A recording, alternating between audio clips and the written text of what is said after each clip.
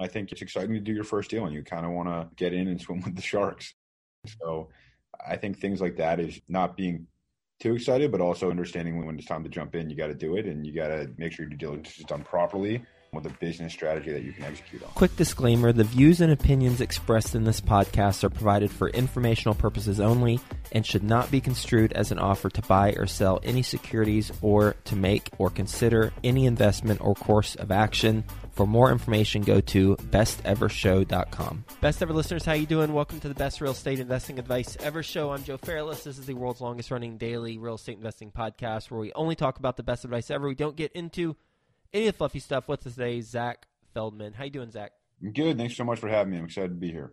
Well, I'm glad to hear that, and it's my pleasure. A little bit about Zach. He's a VP of Development at Aptitude Development, which is a student housing developer. He's also the CEO and founder of Enjoy 77 Holdings, which is a real estate investment company which specializes in student housing and multifamily investments, based in New York City, originally from Boston area. With that being said, Zach, you want to give the Best Ever listeners a little bit more about your background and your current focus?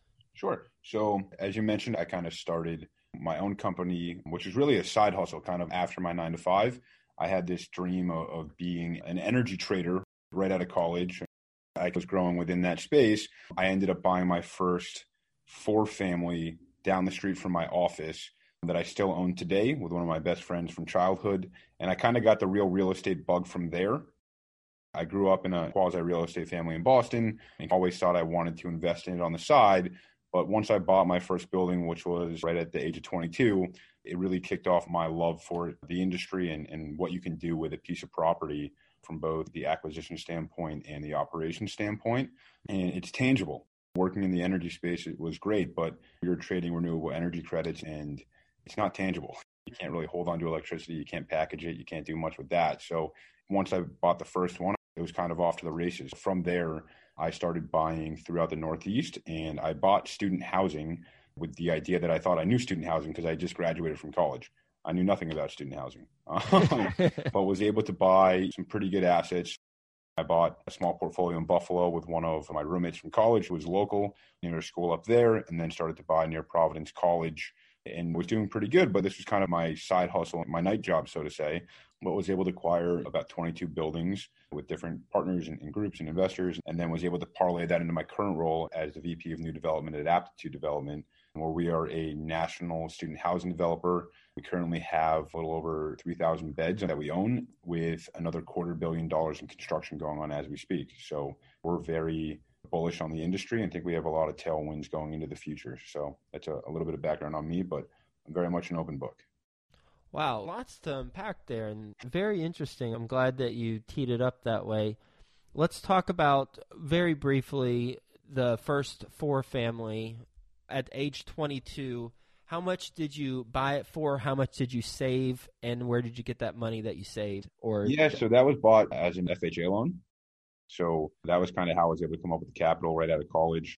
I had some savings from over the years, as well as whatever I made from my day job. I knew I wanted to invest it. And that kind of came from the philosophy of Rich Dad, Poor Dad, which is a pretty common theme, I think, for most real estate investors these days. But I originally bought it. We bought it for around $740. It was a 4-family. It was fully occupied at the time. Where? Boston? In Stamford, Connecticut. Stamford, Connecticut. Sorry, I missed that. Okay. It has a really strong rent roll. It's a good working class neighborhood, and that's going through a lot of gentrification on the waterfront in Stamford, Connecticut. It's right along the Metro North near New York City. So all of the macros of it made sense. And when you look at the type of money you can put down on an FHA loan, I think it's a great way to get involved and figure out if you want to do this more. You don't have, the commitment of going and trying to run a 150-unit building. You can kind of dip your toe in the water and understand how to manage, how to get good tenants and all that kind of stuff. But that was the first one, and it was kind of off to the races from there. And how much did you end up needing to put down? It was 3.5%. 3.5%. You're going to make me do some math. About $26,000. Did my calculator compute correctly? Yeah, and then we came up with some money for some repairs and maintenance out of pocket, but that sounds pretty accurate. Mm-hmm. Thank your calculator on that one. I'll give it a nice pet right now. In Stamford, Connecticut, a quick Google search shows University of Connecticut, Stamford campus. Was that the student housing? That was not a student housing play. Okay. That was more so the opportunity came up, and It was an off-market deal. It was a friend of a friend who owned it, had done a lot of work to it over the years and was trying to get rid of it. Essentially, we were able to work in to help him to not pay a broker fee. So it was off-market and got a little bit better pricing. But I didn't know what I was doing by any stretch of the imagination. I majored in finance and minored in economics and international relations. And I read the real estate game and I thought I knew what I was doing. And then you buy the building and it's totally different. But it's a great opportunity and I still own it to this day. And I plan to for the foreseeable future. What was surprising to you on that first deal? I think the big thing with the first deal you do is you can be as prepared as humanly possible, but it's different when you get in the ring and it's real. So there were a lot of lessons to learn from making sure we hired the right management company because I worked a full-time job and didn't want to deal with that. Making sure the right tenant base is in there and understanding how to own and operate it correctly. It was the first time I had ever had to file a tax return for myself as a W-2 employee in my day job, but also filing a tax return for an LLC. And all of this, you can read about it and try your best to understand, but really doing it for the first time throws you in the deep end pretty quick. And it was an exciting time and have continued to just grow from there. We'll get back to the show in just 2 minutes, but first, some sponsors I'm confident you'll find value in learning more about. One of the hardest tasks to balance while scaling your real estate investing business is accounting. Well, realestateaccounting.co takes care of the numbers for you so you can grow your business and revenue. REA helps property managers and investors save time and money by automating back office, financial, admin, and accounting. Starting is quick and seamless, from accounts payable to reconciliations, taxes, and reporting. Go to realestateaccounting.co/best ever to find out how REA clients save on average 30% by leveraging their accounting services versus hiring in-house. With CPAs on staff and being owner-operators themselves, REA knows the challenges of your growing real estate business. Try it risk-free at realestateaccounting.co/best ever, and remember to mention the Best Ever podcast sent you to receive up to $1,800 towards onboarding and services. That's realestateaccounting.co/best ever. If you're not sure where to start investing or need help taking the next step, mentorship and coaching is one of the best ways to get going. Think Multifamily is a leading apartment acquisition and education company who provides true one-on-one coaching to help you invest for your family's future. Their servant leadership approach will guide you to successfully scale your real estate business or assist you to diversify your investments in multifamily. Go to thinkmultifamily.com/coaching to learn how they help working professionals just like you transform their future through partnering and community. In fact, the majority of real estate investors who partner with Think Multifamily get involved in a general partnership within 6 months. thinkmultifamily.com/coaching highlights the partnerships, joint ventures, and resources all available through the coaching program. Go to thinkmultifamily.com/coaching to learn how to become a member and get involved. Taking a look at the profitability of it, if you could go back and do things a little bit differently, what's one thing you would do differently to make it a little bit more profitable? I think a big thing is understanding not only the inspection, but what the lifespan of certain deferred maintenance might be. I had to redo the roof about 2 years ago now, $20,000+, and maybe going in, I would have negotiated that down or had him done it day one and pull it out of the purchase price or find a creative way to finance that versus having to come out of pocket down the road. I think it's exciting to do your first deal and you kind of want to get in and swim with the sharks. So I think things like that is not being too excited, but also understanding when it's time to jump in, you got to do it and you got to make sure your due diligence is done properly with a business strategy that you can execute on. Bravo, 22 years old, $740,000 4-unit. Nice work on that. You still own it? I do. Okay, all right. So let's move on to 22 buildings, and then we'll talk about aptitude. But first, you have 22 buildings as what you call your side hustle. That's quite the side hustle. 22 buildings spread out over how many markets? It's about 5. So from Stanford, I started to buy in Buffalo, New York. I thought I wanted to go into student housing on a small scale. I thought I understood it because I just graduated shortly before that. And essentially what I did was I pulled a list of every school in the United States. And then their zip code, I pulled their median home price. And then I actually outsourced this to Brickwork India, which I hat nod to Tim Ferriss for turning me on to them. But they did a lot of the grunt work of what the median home price in the area, what the median income was. And then I had them go in and pull from Zillow the 4-bed, 3-bed, 2-bed, and 1-bed rent in those zip codes. And I figured out what the rent per bed is. And then I ended up coming up with a very back of the envelope highest yields in the country for towns that had colleges in them. In Buffalo was top 15 or 10. And my old roommate from college lived in Buffalo and was a commercial broker there. So that was how I got turned on to Buffalo, and we started buying small 2 and 3 families in a single family or two near a smaller school up there, and did pretty well with them to date, and we still own them. What a way to engineer that. Bravo. Didn't have really any money to deploy. So I was kind of under the philosophy of, I really want high cash on cash. I want really good mailbox money. I'm not going to bank on appreciation because I know I'm not that sophisticated yet and don't really want to go compete with the guys in Brooklyn and Manhattan. And that's where I live now, trying to buy 2, 3s, 4s, and 5 caps. Can't miss a number on those. So I wanted to give myself as much buffer as I could, which is why I went to higher yield markets that had lesser appreciation. Mm-hmm. So from there, I went to Providence, where as a group of partners, I'm a minority partner there. We own about 11 buildings near PC, and then did that in a few other markets throughout the Northeast. What are the other 2? Oneonta, New York, near SUNY Oneonta, and then Boston, Mass. Well, which one is the least profitable out of all those buildings? We bought a single family in Buffalo that kind of taught us a tough lesson in the real world, and I recommend everyone who's getting started or trying to get started to not get involved with single families unless you can get a large portfolio. Because if you have a larger scale building and you have one vacancy, it's not going to kill you. If you have a vacancy on a single family, it's going to kill you. And that was what we learned the hard way. We got great rents, and we had a frat in there near the school with 7 or 8 beds. And for some reason, we had an issue with the management company, and they could not lease it out. We ended up firing the management company and got close to suing them, but it's a story for a different time. But they really did a number on that one, weren't able to rent it out, and we had to sit on it for about 6 months. So that was kind of a nightmare. And I think in the end, we're going to be just fine. It's appreciated quite a bit, and we get a very strong rent there now. But for a while, it was a real time suck, and it's not easy to go rent 8-bedroom. Who hired the management company? We did. Knowing what you know now, what questions or research would you do prior to hiring your next management company if you decided to do that type of single-family home venture again?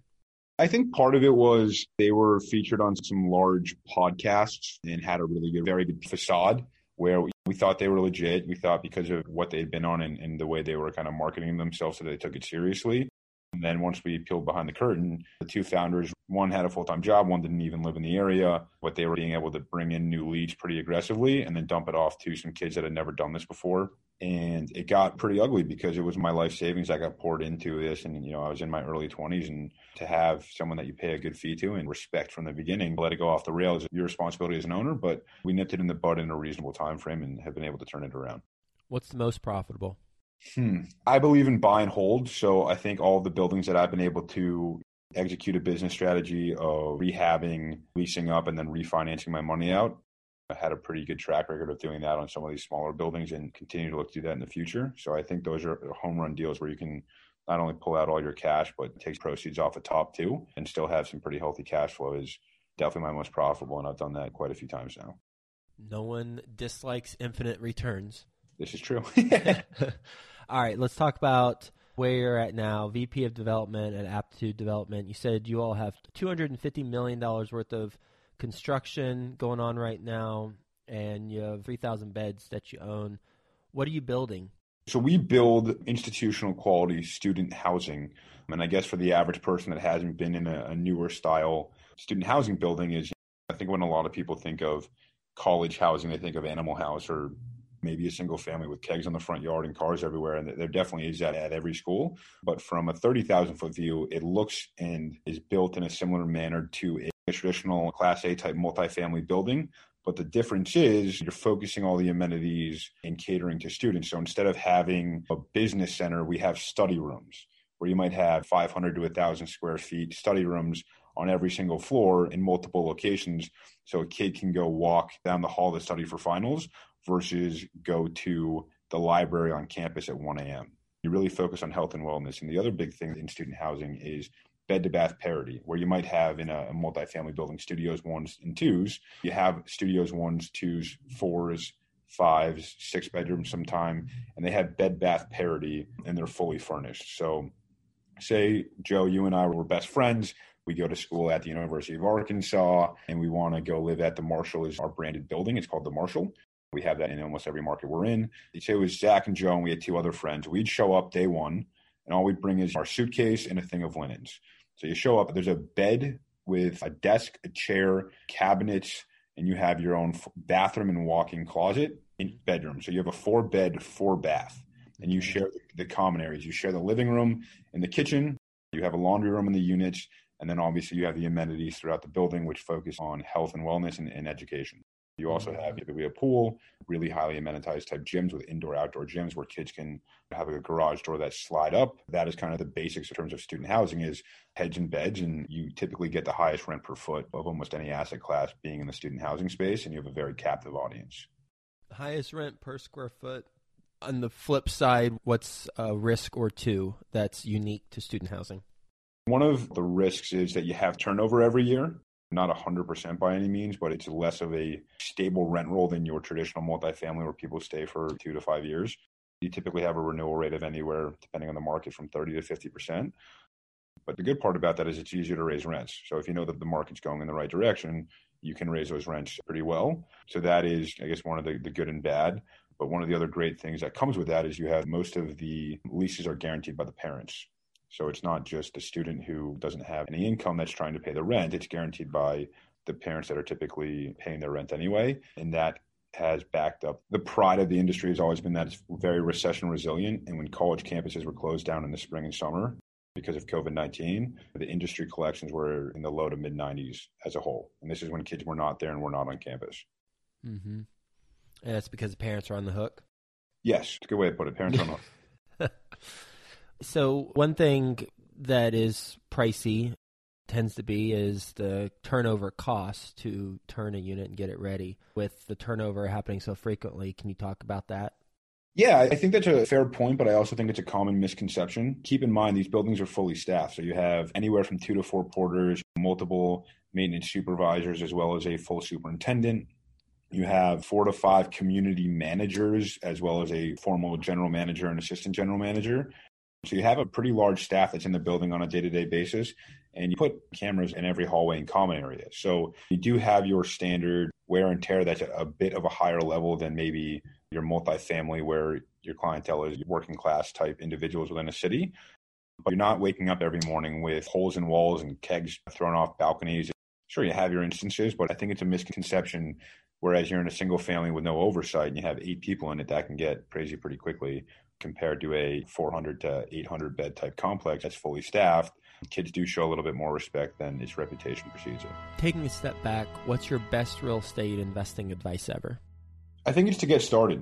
I think a lot of people have that analysis type paralysis and they don't want to take the dive into the deep end. And I think it's really important to do your due diligence and understand what you're going after. But I do think eventually you have to go after it. And once you do, most of the time you can either sink and swim, and a lot of people seem to swim. You are an example of that, that's for sure. We're going to do a lightning round. You ready for the best ever lightning round? Let's do it. All right, let's do it. First, quick word from best ever partners. Mark your calendars for the Best Ever Conference, February 24th through 26th, back in person at the Gaylord Rockies Convention Center. Join the experienced community and phenomenal speakers for a weekend of learning the best commercial real estate strategies, building relationships, and, quite frankly, having a lot of fun. As a bonus, once you purchase your ticket, you are put into a mini mastermind group to start making connections with other commercial real estate investors immediately. Get the lowest prices right now at besteverconference.com. That's besteverconference.com. Best ever book you've recently read? Recently read, I would say The Triumph of the City. It kind of goes about how cities are designed and programmed and what is great from a master planning standpoint, why some cities like Detroit have failed, while cities like New York and Tokyo, Japan have continued to reinvent themselves for hundreds of years. So I would highly recommend that. Real estate specific, I also like Skyscraper Dreams. It's really a history of Manhattan's real estate from when the original settlers traded beads for the land and the original Astors and what they owned into current day development with skyscrapers. So that's a great read. Oh. I'm glad I asked you that question. Those are two books that I haven't come across yet. I highly recommend both of them. Best ever way you like to give back to the community? I started a charity probably 5 years ago now. It's called the Wildcat Fund. It's for my high school alma mater, where we take certain kids that are part of the MECO program, which is a program throughout Boston. And some of the kids go to school at Weston High School, which is where I grew up. And we have a mentorship program and a quasi-scholarship program where we help them if they need to fly out for an interview or if they need to get a new suit for work. These are kids from our high school that came through the MECO program, and we help them set them up with the right people to mentor them in life. So if they were into real estate, I'd hook them up with Joe, or if they wanted to go into banking, I might hook them up with someone that's in the banking industry and kind of help them, one, figure out what they want to do with their life, and two, make sure that they're on the right path. How can the best ever listeners learn more about what you're doing? They can call me or text me. It's the easiest way to do it. I'm always available. My cell phone number is 781-789-4354. You can definitely link that up in the show notes after, but I'm always happy to talk more about my experience in the student housing industry and be a resource in any way I can. What an informative conversation on student housing and also how to make things happen right out of the gate after college. Zach, thanks for being on the show. Hope you have a best ever day, and talk to you again soon. Thank you so much for your time. Appreciate it.